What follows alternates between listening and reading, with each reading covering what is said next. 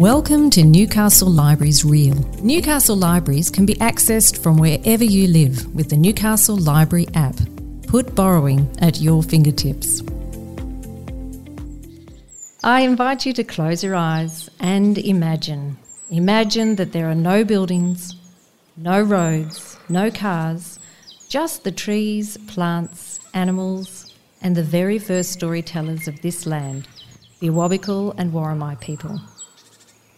I acknowledge them as the traditional custodians of this beautiful land in which we live.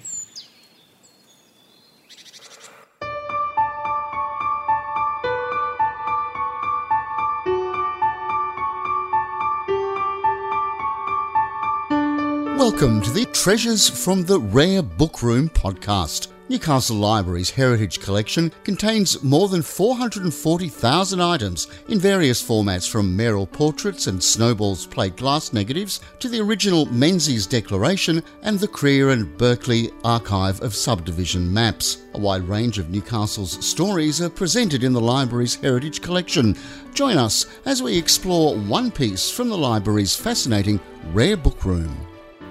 Welcome to our Treasures from the Rare Book Room podcast. I'm Kerry Shaw, the Heritage Collections Digitisation Specialist at Newcastle Libraries. Today we are discussing two topics many of us find close to our hearts: food and cocktails. The two Newcastle Library treasures which inspire this chat are The Savoy Cocktail Book by Harry Craddock, published in 1933, and 500 Sandwiches by Florence A. Cowles, published in 1929. Both books are part of the Roland Pope bequest of the library's collection.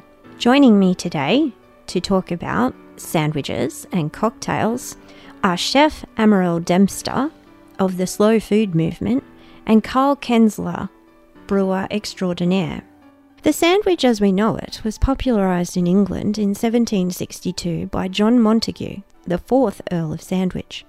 The story goes, and is mostly agreed upon as being true, that the Earl of Sandwich had a gambling problem, which meant he spent long hours at the card tables. One night, after a considerable gambling session, he asked the cook to bring him something he could eat without leaving his seat. Meat between two pieces of bread appeared, and the arrangement was enjoyed so much that Montagu ate it constantly. Others at the card tables began to order with a cry, "I'll have what Sandwich is having," and pretty soon that just became, "I'll have the sandwich, please." Today we enjoy a vast variety of sandwiches made from many different types of breads and fillings. So the original sandwich was to do with a poker game, I believe. I believe it was a poker game. How interesting that food sort of evolves from this type of thing. There was a lot of time spent at the table. Well, that's Money right. Moving. And I think it's the first of the convenience foods, really, because the need for playing poker and eating at the same time. The sandwich evolved from 2 slices of bread and possibly some meat that was left over from the night before. Lovely roast. Couldn't think of a more perfect sandwich, really. Yeah. Beautiful bits of bread with some meat. Perfect sandwich. And I guess starting from there, the sandwich sort of evolved to many cultures have sandwiches. So I remember really just watching these children come to a picnic, just a beachside suburb in Sydney. And this family arrived, they got their pita bread out and got some kebabs that were wrapped in foil, stripped the meat off the stick, put it into the pita bread, and the children had an instant, beautiful sandwich. This was Middle Eastern family, and that was their sandwich. What have we got? The onigiri in Japan. It's basically like their white sliced bread. They just eat it regularly, heat it up when they get home. Pan-fried rice with bonito flakes, so you get that nice salty element. Very plain. They may put a topping on it if they need to, but it's a nice little one. I think the importance of using textures in sandwiches, that's what's involved, definitely. Really. So in terms of your palate, balancing all the 4 flavours on your palate through the sandwich. Yes, of course, we've got umami. Yes. Yeah. So using preserved food, and maybe part of that. As we know, some of the healthier diets always have pickles in their diet. Whenever they eat, some sort of pickle. And I love, if a sandwich is going on, beetroot, some sort of pickle really brightens the. Yeah. I've been pickling cabbage, red cabbage. Yeah, nice, really nice colours. absolutely adds that beautiful texture to any sandwich, really. Yeah, particularly with ham. The culture of a sandwich, like you said, depending on which culture you're looking at, have so many mediums. What type of bread are you using? What type of fillings? Is it pickled? Is it meats cured? Heaps of options. Yeah. Like it's a very easy medium, and like the convenience, like you said, that poker game. The guy didn't want to get up, so that was the concept. I need something in my hand that I can keep nibbling at it, keep talking, keep playing. Same for us. Like lunch is always in Australia. Yeah. Pack your sandwich, you're good to go. What about, though, I think that it's really important to sort of see how something that evolved, you might be from homemade bread, etc., and we're seeing the resurgence of that now. But in between that time, in the last sort of 30 years, we've seen sort of the rise of that food industrialised, turned into a manufactured product, say for the fast food chains, etc. And we saw that basic convenience food that might have evolved from the need to not leave your poker table, to it being available right around the globe now as a convenience food. So in terms of the food system, it's changed that sandwich from a humble sandwich into a commercial product that can be consumed at any time of the day, in any part of the world. You can taste it. It's all that homogenous taste. So we lost the neutral medium taste. It commodified what was essentially something rather beautiful. And hopefully we're now seeing with COVID that that people have suddenly realised that they can grow their own food. They can grow some lettuces, and hey, 4 weeks later you've got beautiful leaves you can put into a sandwich. We're seeing that sort of movement towards fresh seasonal food again. And I think, as awful as the pandemic is, in terms of food, I think people are getting back to their roots to find that out, and they're finding that they can do that. I remember as a kid looking at bread that could sit on the shelf for a week and not go off. It was astounding. So you go to a bakery, the smell, the fresh, that I guess obviously form the toasted sandwich. So day-old bread, you put it in the toaster, and then you've got toasties. But the concept of not having fresh is you miss out on so much. Yes, the bread will sit and it'll stay soft, but when we digest something, it's got to break it down. If it can sit on a shelf for weeks, what's it going to do in your stomach? Same thing. It's not healthy for us. You sort of think, when did we change from eating this amazing fresh bread that we walk down to the bakery and eat, and all of a sudden accept this, I don't want to say brands, but product will sit on shelves for weeks and go, well, that's just as good, and it's far from it. If you are growing your own lettuce and have expanded into owning chickens, which are supplying plenty of eggs, you could try your hand at one of the 500 sandwich recipes as follows. Tomato egg sandwich. Put hard-boiled eggs through the food chopper and moisten with tomato catsup sauce. Spread on lettuce leaves placed between 2 slices of buttered bread.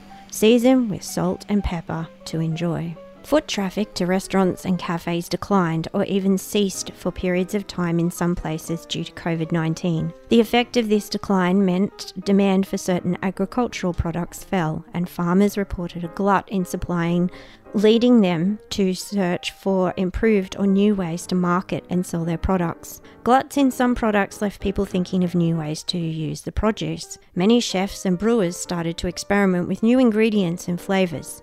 Some products had to go back to being made in-house instead of bought from suppliers due to supply chains being closed down. New ideas were explored with interesting results. Yeah, so what about flavours in cocktails? Well, that's where we're getting back to our roots as well. We're seeing a lot of that sort of re-emergence of basic flavour and going really back to sort of baselines of what tastes right, but why is it tasting right? So we're looking at the whys and the hows of what's actually going into a cocktail. Why is it bringing us enjoyment? Is it triggering an olfactory sense? Is it making us sort of go back to that memory base of, oh, this flavour's from my childhood. Now as an adult, I can re-enjoy this flavour. So we're looking at, classic example for us is like we've done a full line on old world movies. So we've gone from eating mustics, jaffas and spearmint leaves at the movies and popcorn to now a popcorn vodka and a Jaffa liqueur, because for us it's that trigger of the flavours of the memories, and we go down that lane. And it's the same thing with, you look at going back to our roots now, walking through a supermarket, we'll go through, or you go through a retail store, you look at the electrical section, the bread makers, the dough makers, and the rise of the NutriBullet seems to be coming through with people wanting to play and make at home. And it's that use of both elements in the at-home world and bringing what we can get in the outside world when we can't go outside. There's a lot of re-education of the palate as well, isn't there? I mean, in terms of ingredients and I believe if you slow down, which we've had to do, we've had to stay at home, that provokes that, what am I eating? Worried about where do I get my food is provoked a lot of that slowing down and tasting. Once again, like all of a sudden we've got time. A lot of us are working from home. A lot of us are spending this quality time at home, and we're seeing that sort of slow food stuff come back through. We're seeing people do those nice home cooked meals that have been in the slow cooker for the past 8 to 20 hours. We have a lot of people curing their own meats. Like, look at the rise of jerkies and cured meats coming back, and every butcher shop you go into these days has their own range of jerkies. Yeah. But the other thing is that chickens have become something that people feel they can have in their backyard, which means there's a ready supply of eggs, for example. And eggs are perfect for sandwiches. In our cafe, we have a curried egg sandwich. That seems like something out of the past. But when you reimagine a curried egg sandwich in today's cafe world, mixed with preserved lemons that, you might preserve when they're abundant and in season, suddenly you've got this whole new burst of flavour happening in your mouth, and it's really wonderful. And if you put that in between 2 beautiful bits of bread, sourdough and lettuce that you've grown in your own backyard, you've got this whole new beautiful sandwich that you can. Now, you don't need the bread, of course. You can just roll that up in lettuce or in kale or in anything really. And I think that the fact that people now have chickens in their backyard, they're learning about taking care of animals. Children are exposed to where their food is coming from. And the produce, it's instant and such a perfect food, an egg. So an egg sandwich, highly recommend those as well. Yeah, it brings back to primal. Where's your food come from? And be able to see it happen and evolve. Take your scraps, feed your chooks. Yeah. I think kids in general have learned a lot over this time. Like ours, loved it. Yeah. Shutdown was like, okay, that's fine. We've obviously got chickens as well. Roosters a bit of a problem. That's okay. Seeing that evolution, and that we've gone to the point where we've had introduced a rooster in a separate area. So our scraps go, we feed the chooks. Now we've got chicks. And we're starting to raise those up as well. So, not only is it food, they're also seeing, like you said, the life circle, which is so important. I think so. I think there's some benefits that have come from this time, and that's great. The other thing is also thinking about all the botanicals that are, that we're now becoming more, a lot more herbs and lots of Australian native ingredients that are used. And I'm just wondering how that is in looking into the future, how that might result in the cocktails. Go straight to gin with that one. So gin for the past 3 years has been in over 200% growth, and it's people going back to their roots and going back to botanicals and what's the ideology of what's good that's going into your body from the alcohol that you're drinking. A lot of people are going back to tradition of what were the medicinal purposes of the product they're drinking. Like the old Dutch sailors and the old Dutch army sergeants were drinking gin that was purely an alcohol base that was steeped in juniper and angelica root, which both have sort of anti-inflammatory and more benefit for the body rather than the aspect of the drinking, which I'm sure helped warm them up on colder nights out at war and on the front line. But it was more around that basis of, why am I actually consuming this product? In today's society, the botanical market's just ever growing, and we're getting a real sort of sense of... People are open and curious. And it's bringing identity to what people are making. So a lot of the gin distillers now are locally foraging and sourcing the product that they want to put in their gin. You've got companies out there that are quite close to the coastline, so they're going out and they're finding your sandfire and your native kelps and getting that real home sort of aspect of the terroir of the product that they're making. And for us, the only real ingredient that has to go into a gin is juniper. Everything else, the world is your oyster. Like there's a plethora of flavors there that we can put in. And like on the note of natives, like we have a lemon myrtle in one of ours, and traditionally you get that real citrus kick from a punch of lemon and citrus infused into your gin, but the lemon myrtle brings that real sort of nice floral and fragrant aspect, but also gives that sense of homage to Australia and the beautiful plants that we have growing here. Yeah, it's the way of the future, really, isn't it? It's enabled us to really look at what we have here with imported ingredients, being in short supply. It's enabled us to look at. I mean, I've traditionally, because of my Sri Lankan background, I blend a lot of herbs and spices to make the food that I do make. But now I'm looking at the alternatives. So instead of lemongrass, I'm now using native lemongrass. I'm using lemon myrtle instead of cardamom, for example, in my cooking. And I'm just looking for all of those different ingredients and how I can bring that into my own cafe cooking. Certainly using a lot of it in cakes and sweets, but trying to incorporate them into the more savoury aspects of what we do.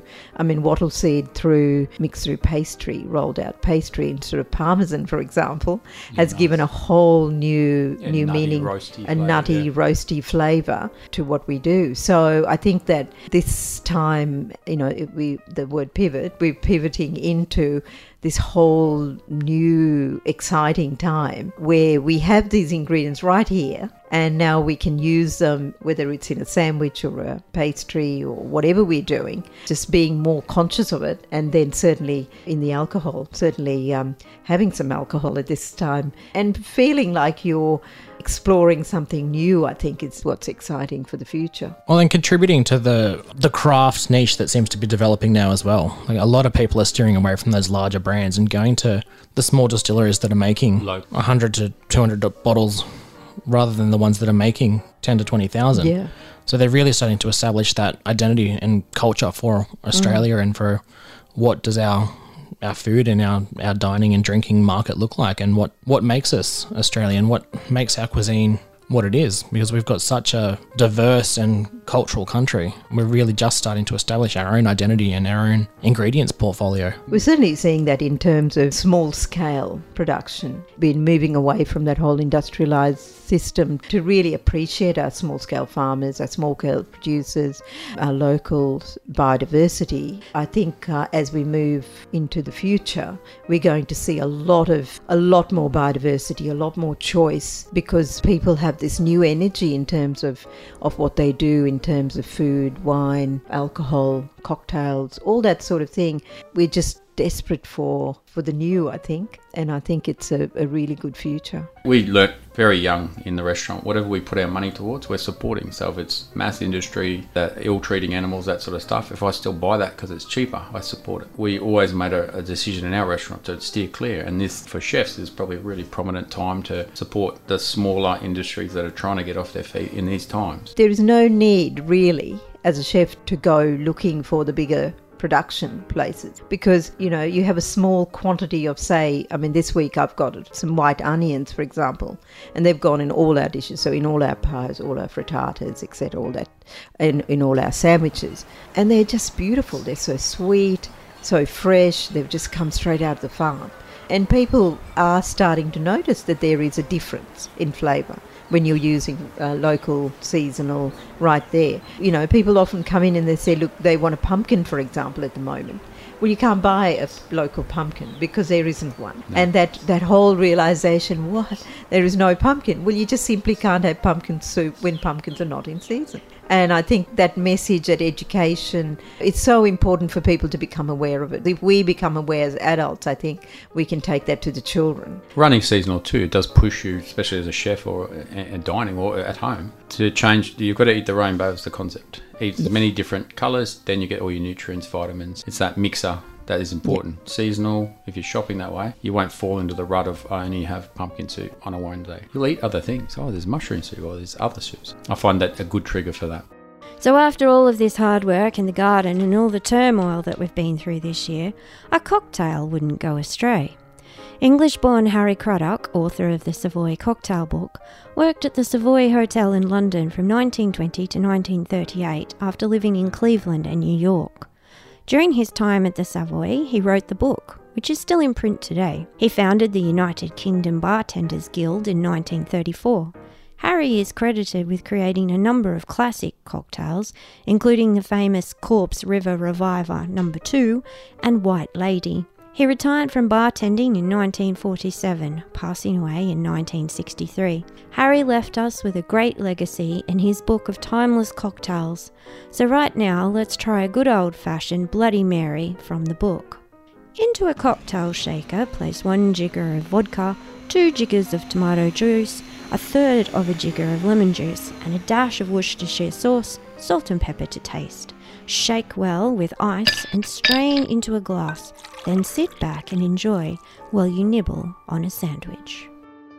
Thanks so much for listening to the Treasures from the Rare Book Room podcast. To access and browse Newcastle Library's collections, please visit our website at newcastle.nsw.gov.au/library. To view our heritage collection, just Google Hunter Photo Bank. The online collection is constantly being added to as items are digitised and loaded, so be sure to visit often. This has been a Newcastle Libraries Real production.